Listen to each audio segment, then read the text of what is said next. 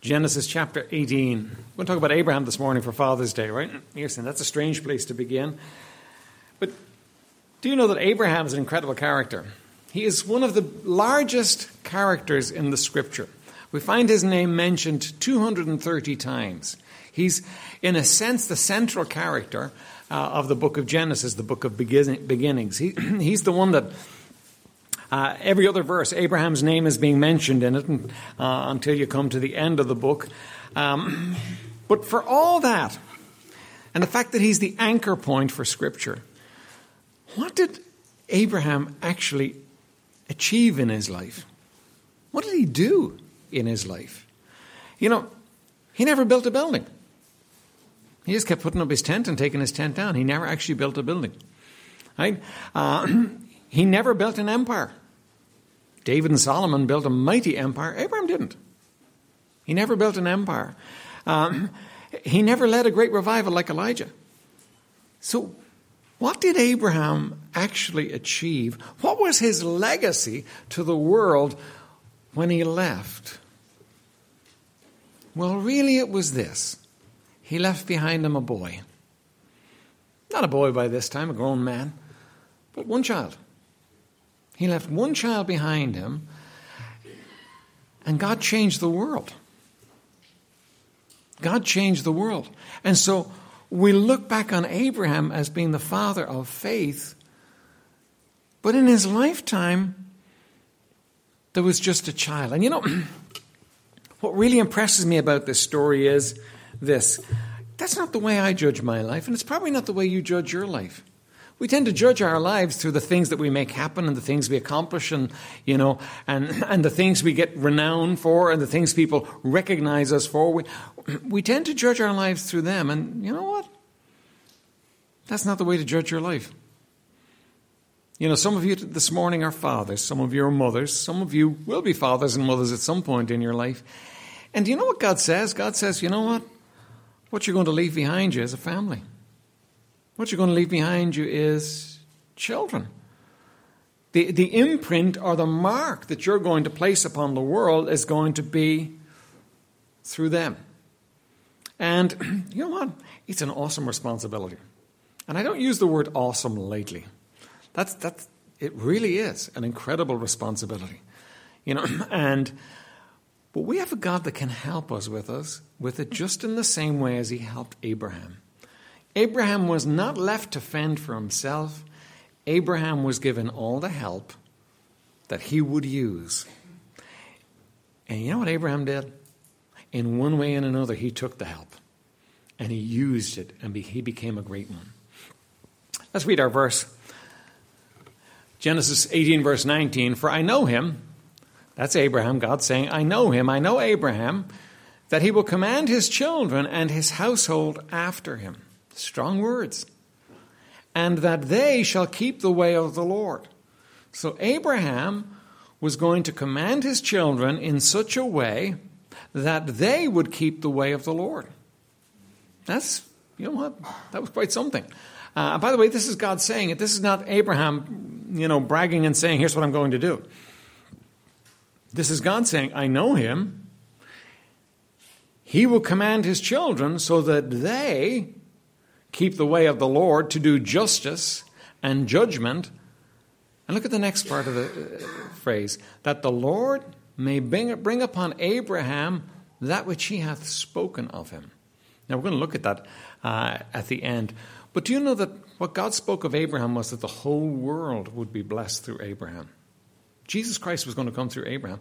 And the Lord had but somehow Abraham's work with his family is tied into the work of blessing that's going to come through Abraham. Now, I want to say, don't put that on him, Lord. That's way too much to put on anybody, Lord. But God doesn't give me a choice. He puts it here. So that's a word of prayer. And then let's begin to look at our scripture.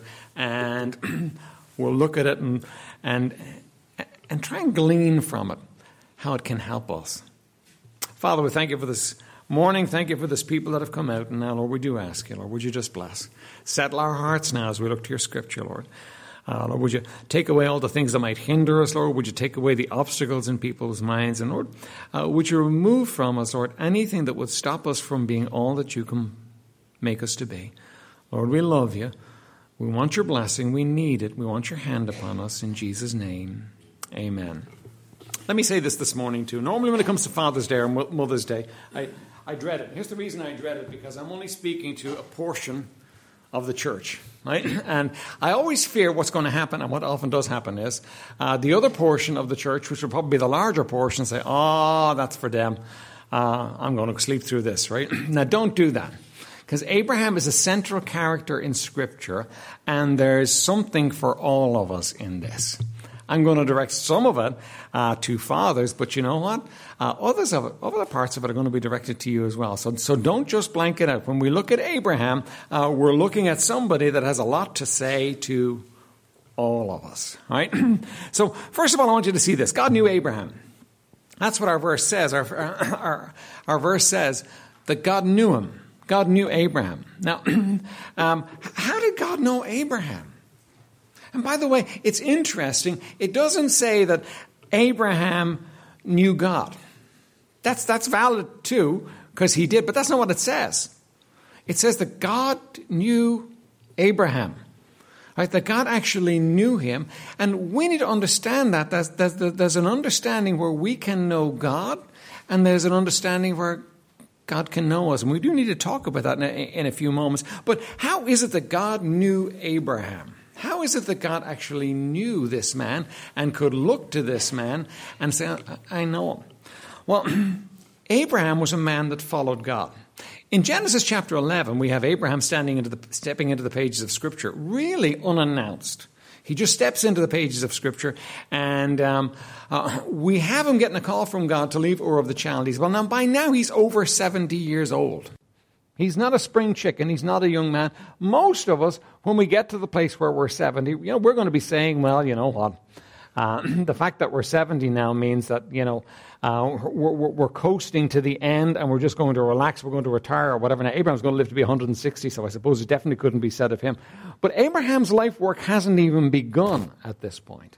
And we really aren't told what happened before that. But you know what? There was a relationship going on between Abraham and God before that. Because when God spoke to him and told him to leave Ur of the Chaldees, Abraham obeyed.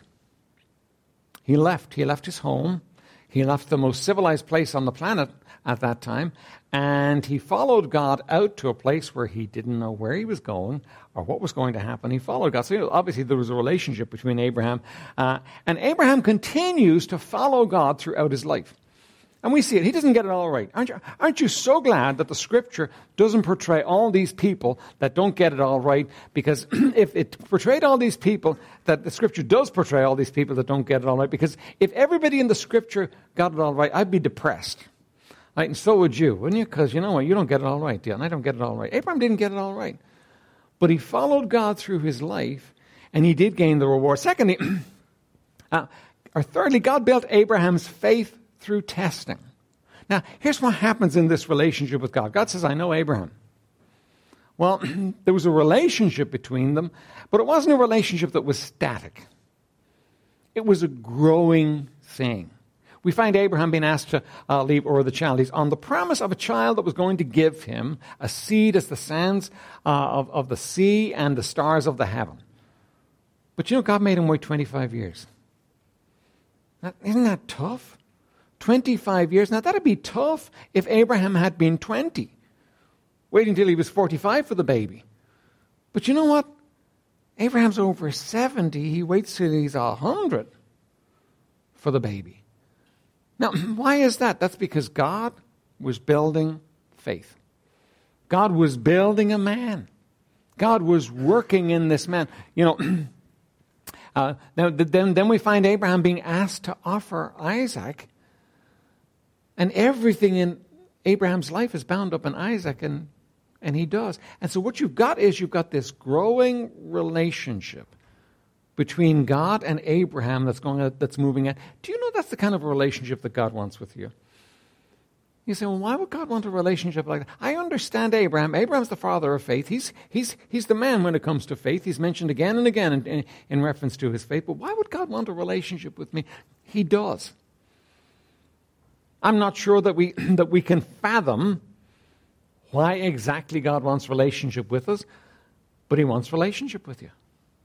God doesn't want this distant relationship. Sometimes we have the idea that God wants a relationship with us where, he's God and he will condescend to let us into his kingdom because, you know what, dirty little sinners that we are, he has condescended to us. No, that's really not what's going on here. The fact that we're sinners is definitely true. The fact that we've made ourselves enemies of God is definitely true, but God wants intimate, close, one-on-one relationship with you and I. I think it's safe to say, scripturally, he longs for it. I think it's safe to say that you give him half a chance and he's going to go much further than you will in this relationship. The Bible says, draw nigh to me and I will draw nigh to you. God wants a relationship with you. Do you know that God wants a relationship with you? Now, you may come this morning and you may say, well, you know what, Pastor, I'm glad God wants a relationship with me, but I have no idea how I'm going to go about that. Today I feel very far from God and, I don't know how I'm going to get that right. I don't know how I'd ever come to the place where God would say to me, that he knew Abraham, that he knows me. You know what? You can't.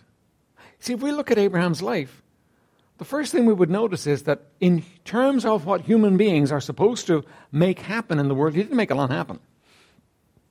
The second thing we would notice that even what did happen, he didn't actually make happen.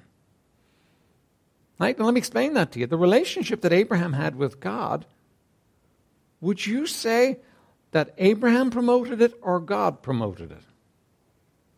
God promoted it. God was the one. Abraham was the responder. God was the pursuer. That's always the way it is. Do you know that?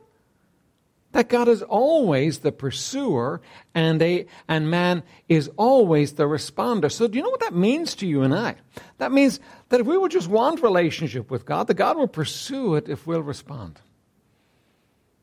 If we'll say, yes, Lord, God will pursue it. So if you're here this morning and you're a child of God, you can have that relationship with him. Some stage during the service or at the end of the service, you say, Lord, I want a closer walk with you.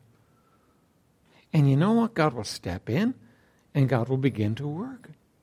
If you will let him, he will work and he will bring you into a closer relationship with him. And you say, you mean like Abraham? I mean, yeah, like Abraham. In fact, you know what? You have something Abraham didn't have. You have the Spirit of God dwelling within you. Abraham didn't have that. You know what? Because you have the Spirit of God dwelling within you, you can have a much closer relationship with God. Do you know what? God wants that kind of relationship with you. Now, let me say something else to you, though. You might be here this morning and you might say, Pastor, I don't know what you're talking about. I mean, it sounds very nice, but, I don't even know God myself. Now, look at Matthew 7:21. It says, not everyone that saith unto me, Lord, Lord, shall enter into the kingdom of heaven, but he that doeth the will of my Father which is in heaven. Many will say unto me in that day, Lord, Lord, how have we not prophesied in thy name, and in thy name have cast out devils, and in thy name done many wonderful works? And then will I profess unto them, I never knew you. Depart from me, you that work iniquity. We've got a lot of people in our world. The Bible says there's basically two kinds of people in the world. There's those that are saved, born again, and there's those that are not. Now, it doesn't actually fall out on lines of how many people are seeking to serve God. Because, you got a lot of people in the world that are seeking to serve God. They're seeking to do what God would have them do. You've got people doing the strangest things in our day and age because they want to serve God. And if you go and ask them, they will tell you, well, I want to serve God. They may not call him by that name, but they want to serve God. And they're doing the strangest things. They're doing things that we would scratch our heads and we would say, that is ridiculous. How could God want you to do that? But that's what they're doing. They're looking to serve God. And all of them, and maybe you too, would say, well, you know what? I'm doing my best for God. But you know what's interesting about these verses? What's interesting about these verses is that God says he never knew them. Do you know that God wants to know you? How does God get to know you? Well, there's a problem between us and God. There's a problem between mankind and God. It's the same problem for every man that walks on this planet and every woman that walks on this planet. There never has been somebody that didn't have this problem. apart from the Lord Jesus Christ. Every last one of the rest of us have a problem. And our problem is this: we're sinners. We've gone our own way and done our own thing. And if you're honest, you'll say that. And you might say, well, I'm not as bad as other people, and I understand that, and I hope you're not. That makes you much nicer to live with. But it doesn't make you right with God. You see, sin is the transgression of the law. Sin is me basically doing my own thing in one form or another. And we've all got this problem. And do you know that God, because of our sin, would have every right and would be just in saying to us, forget you. You need to go to hell because I will not have you around me, because God hates sin. But do you know, instead of condemning us all to hell, as he had a perfect right to, what God did was God sent his Son. And he condemned him in our stead. He took the price. He bore the sin. He took it on him, and he paid the price for our sin. And do you know how you come into relationship with God? It's when you depend upon what Jesus did. Now, you might come this morning and you might say, I'm not a bad person. And what that indicates is that you're depending on how good you are. But you can never be good enough. The Bible says, be perfect, even as your Father, which is in heaven, is perfect. And you know what? None of us meet the mark. None of us get there. But God says, my Son is perfect. He kept my will always. And if you'll trust him, I will make you my child. The Bible says, to as many as believed on him, to them gave he power to become the sons of God. Even to as many as believed on his name. Dude, if you would trust in his name this morning, he would make you a son of God. He would draw you in. You would become his. You know, being a Baptist won't help you. Being any religion won't help you. The only thing that helps you is that relationship with God. It all starts there. And if you've already done that, understand this, it's a growing relationship. He wants you to grow closer to him. I think he wants us to continue growing until the day we meet with him. But he wants us to keep growing. And he wants us to keep growing in him and trusting in him. But the first place we trust in him is where we realize, I can't. But he paid the price for my sin, and I'm trusting what he did to get me to heaven. And that's the gospel. That's the good news of how somebody can know him, how somebody can come to the place where they're known of him, where they're in relationship with him, where they can grow in him. And you could do it today. The Bible says, whosoever shall call upon the name of the Lord shall be saved. God just throws it out there. If you will call upon him, he will save you. Understand, you're a sinner. Jesus is a Savior. You need that Savior, and you cry out to him, and you ask him to do the saving that you can't do. And you know what? He saves. He does that work. Second point I wanted you to see from our text, though, is that Abraham led his family. He will command his family. Now, we're not very comfortable with the word command there, are we? Because in our day and age, we want fathers in our homes who are friends to the family and put their arm around them and are nice to them and don't ever make themselves better than the family. But do you know that's not possible? It's not possible for you as a dad to parent your family unless you're going to command them. You see, when your children come into your home, they are not good kids that will only go wrong if you mess them up, like we believed when we first began to have children. No. The Bible says that your children come into your home and that foolishness is bound in their hearts, and the rod of correction shall drive it far from them. And I'll tell you, you can prove this to yourself. Sometimes you can prove the truth of the Scripture just from life.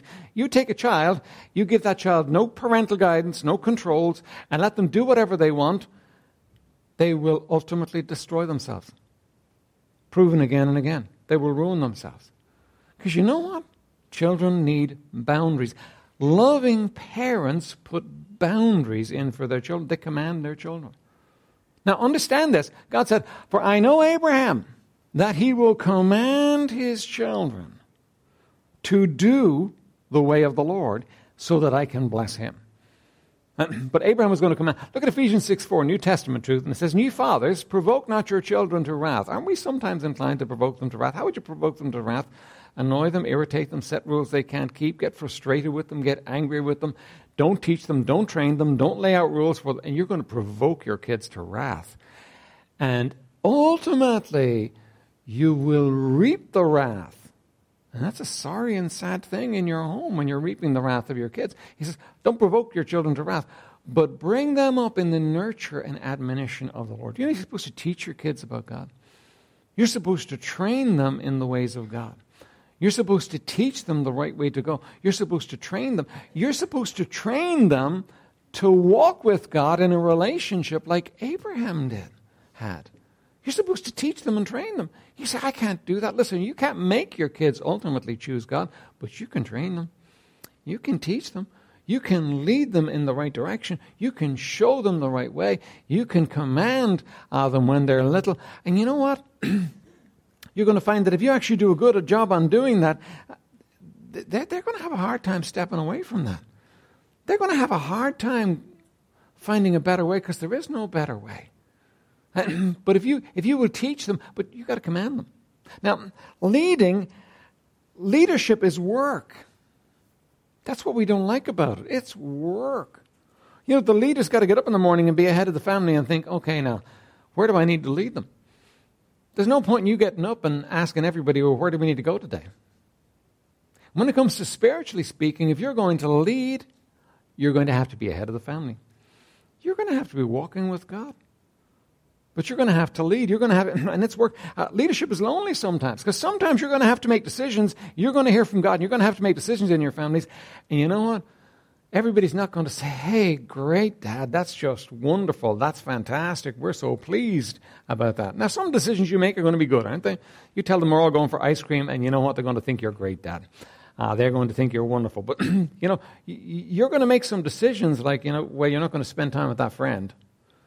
And they are not going to think you're nice. In fact, they are probably going to have some strong words to say to you in reaction to the decision you made. That's the way life goes, though.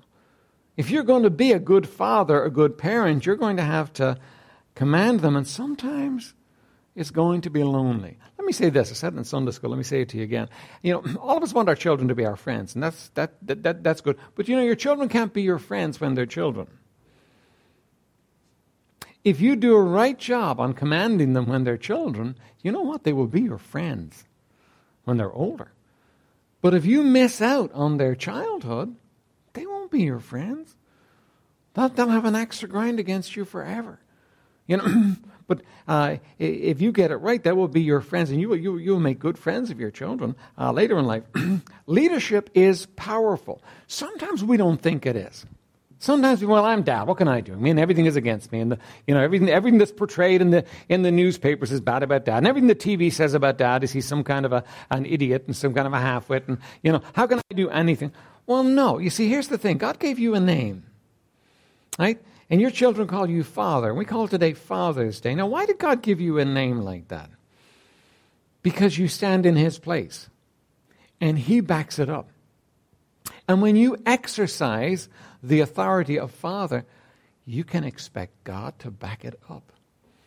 You can expect God to be there too. You can depend upon Him to be the Father. And, you know, there's power, there's authority, and there's power that comes with this idea of being a father. Leadership brings power. But a leader has to hear from God. He has to hear from God. You know, one of the things that will make your family most secure, dads, is they know you're hearing from God. You know, that will make them secure because, you know, reasonably, your kids and your wife may have a hard time trusting you because, you know what, you're a fallible man. But when they know you're walking with God and you're hearing from God, that's going to breathe trust into your family. There's probably nothing more important for you in your family than that your family know you're hearing from God. Dad walks with God. You know, he's having his devotions. He's spending time with God. You know, it's on his heart. It's evident in his life. It's evident in what he says. That's hearing from God. That's really important. That's going to breathe such security and such care into your home. And then a leader has to demonstrate how to walk with God. You have to live your life in such a way that your kids look at it and they follow you. Have you noticed that they follow you? There's a really cute story told about Robert E. Lee. Robert E. Lee was one of the Civil War. He was on the side of the South. He was one of the Civil War generals, and he's probably one of the greatest military men of all time. Right? He was loved by his soldiers. He was feared and respected by his enemies. He was even loved by the slaves that he had. I mean, they actually loved him. He was so well loved that Abraham Lincoln, the president, asked him if he would lead the Union Army, because he had this ability to pull it all together and the respect of all the men. Well, he tells a story that one winter's morning, he left his home to go for a short walk after it had snowed. Every year it was crisp and white. You know when it's crisp and white and the snow's just fallen and it's unmarked and you just step out into this virgin world of white snow. Well, he stepped out into that world of snow and he's walking along enjoying the beauty of it all. And he hears something behind him.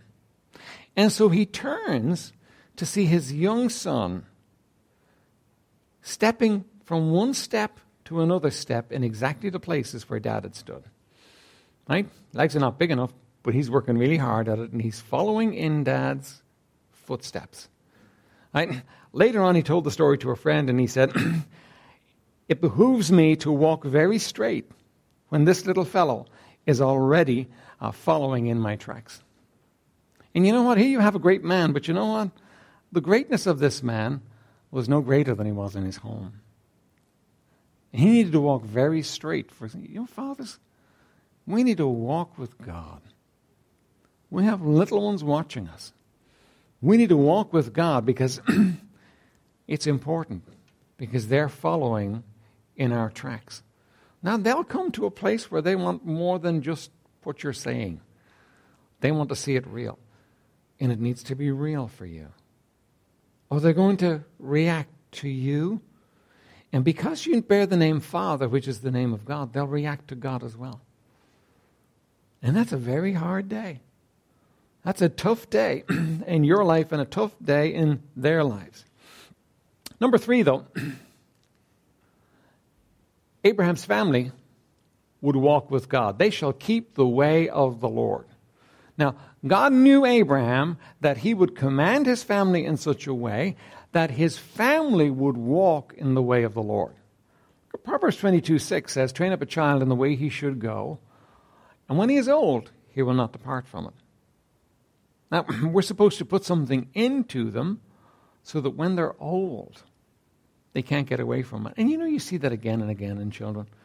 Listen, every father in this room, everybody in this room is fallible. We get it wrong. Nobody gets it all right. There are no perfect homes, and there are no homes where it's all just happened the way it should happen. But when you take time to train up a child in the way he should go, what you do is you plant a seed in the child. You plant something in them that they have a very hard time getting away from. You plant something in them that though they may rebel, though they may react, though they may go their own way, what happens is eventually they come back to it. Probably Ireland's most famous preacher is Willie Mullen. He preached up north. Willie Mullen was raised in a family of 16, and he was the youngest boy.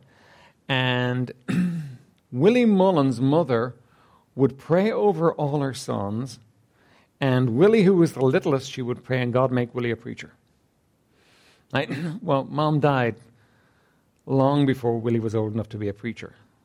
And what happened was Willie took to the bottle, and he began to live rough, and he became part of a gang, and he did robberies and did all kinds of things that really ruined his life. Until one day in a field, planning a job, God arrested Willie Mullen. And Willie Mullen became a preacher. He became a preacher of righteousness, and a powerful one. When we all sing the song, Amazing Grace, do you realize that Isaac Newton, the man that wrote that song, was a wicked man. But he had a praying mother. And one day in a storm at sea, he got right with God. He turned to God and got saved, and God changed his life. Listen, parents, don't ever give up on your kids. While you've got breath and they've got breath, you pray. You've made mistakes. We've all made mistakes. Admit your mistakes, but you pray. Because you know what? The Bible gives you a promise. Train up a child in the way he should go, and when he is old, he will not depart from it. Lord, I didn't get it all right, but Lord, would you turn him around? God can do great things. God can take and change your family, no matter how far gone it is. God can take and do it. Because there's a promise there. And you need to look to God for that promise. Then number 4, the Lord was able to bless Abraham, his family, and the world because he was the right kind of father. Now, hang on a minute. Am I kind of overstretching it? God was able to bless Abraham, his family, and the world because he was the right kind of father. Let me read you the verse 19 again, Genesis 18:19. For I know him, that he will command his children and his household after him, and they shall keep the way of the Lord to do justice and judgment, that the Lord may bring upon Abraham all that which he hath spoken of him. Now let's look at all that which he hath spoken of him here. Genesis 22:17 says, that in blessing I will bless thee, and in multiplying I will multiply thy seed as the stars of the heavens. You know what? Abraham left one son and Ishmael and a few other sons that really don't come up much in Scripture, right? But do you know that through Isaac, what God did was God gave him a seed as the stars of the heaven. He couldn't number them. Abraham's seed would become an empire ruling the known world under King David and under Solomon. Abraham's long gone by this point. You know what? God kept his promise. God made him a promise and God kept his promise. And that thy seed shall possess the gates of his enemies. You know what? Nobody could stand against Israel at one point. And if they had continued to walk with God, nobody would ever have been able to stand with them. But look at the next verse, verse 18. And in thy seed shall all the nations of the earth be blessed, because thou hast obeyed my voice. Do you know that's talking about Jesus Christ? All the nations of the earth were blessed through Abraham. Abraham, you can take the lineage of the Lord Jesus Christ and you can follow it all the way back to Abraham. And that we have salvation today because of Abraham. Now, why? The verse says because he was the right kind of father. You discouraged about your fatherhood? Are you thinking, you know what, I can't do this, and it doesn't matter, and they don't listen to me, and it's no account, and all the rest? You're wrong. You see, your fatherhood is not based upon who you are. You being the right kind of parent is not based upon, you know, well, I'm a great guy, because you're not. None of us are. Your fatherhood is based upon the fact that you bear the name of God. That you are the little father underneath the big father. And do you know what? Because you have him backing you up, you can be the right kind of father. And you may leave this world and you may never build anything great. You may never run a big business. You may be forgotten after 2 weeks when they bury you. But you know what? If you'll be the right kind of father, if you will trust God and walk with him and let him enable you to be the right kind of father, you know what's going to happen? You're going to have a powerful impact on your world. A powerful impact. Don't miss it. You see, isn't it easy for us to miss the great opportunities that are under our feet? Isn't it so easy? Remember the story of the guy who sold his farm because he wanted to make a fortune. And he searched the world looking for diamonds and died a pauper. But the guy who bought his farm off him discovered oil on it. And he made a fortune. But you know what? We can do that too. We can miss what's under our feet. We can say, you know what? This doesn't matter. I can't do this. I give up and let it go. And we can miss what would be the greatest blessing to us. Dad, God has given you an awesome responsibility. But he is an awesome God. And his power is more than sufficient for you to be the man that you should be and for you to raise a family like you should. And he will reward you greatly if you will give your heart to it. Remember, he doesn't expect perfection. He doesn't expect you to know all the answers. He says, walk with me, son. I'll help you. I will enable you. And if you will but walk with him, you will find in your life a stream of blessing that you can't account for. Just walk with him. So let me ask you the questions this morning and put fathers aside for a second. Are you walking with God today? Are you walking with God? Man, woman, child, are you walking with God? If you're walking with God, your impact on your world will be huge. And if you're not, and you're a believer, why not? What is it that's standing between you and him? What is it that's worth letting stay there? Won't you just clear it out of the way? Say, Lord, take it away. And he will. And walk with him. You're here this morning. And you know what? You don't know him. Oh, yeah, you can look at your life and you can say, yeah, well, I've done this and that and I've done the other. Forgotten him, but you really don't know him. You're not sure. You couldn't have. If somebody were to say to you, you're going to heaven when you die, you say, well, I hope so. But you don't know. Because you don't know God. You know he wants to know you today. And if you will come to him and trust him as your Savior, if you will come to him, say, Lord, I'm a sinner. Jesus Christ died to pay the price for my sins, and I'm calling on you to save me based on that. Do you know he will do it? It never fails. He will do it. You just let him have his way. Let him lead and guide in your life, and he will do it. And he will lead you then into that relationship that you can have with him. Listen, he has given us an awesome responsibility, but he is a great and awesome God, and he will take care of us and protect us if we will just let him. Let's stand for prayer.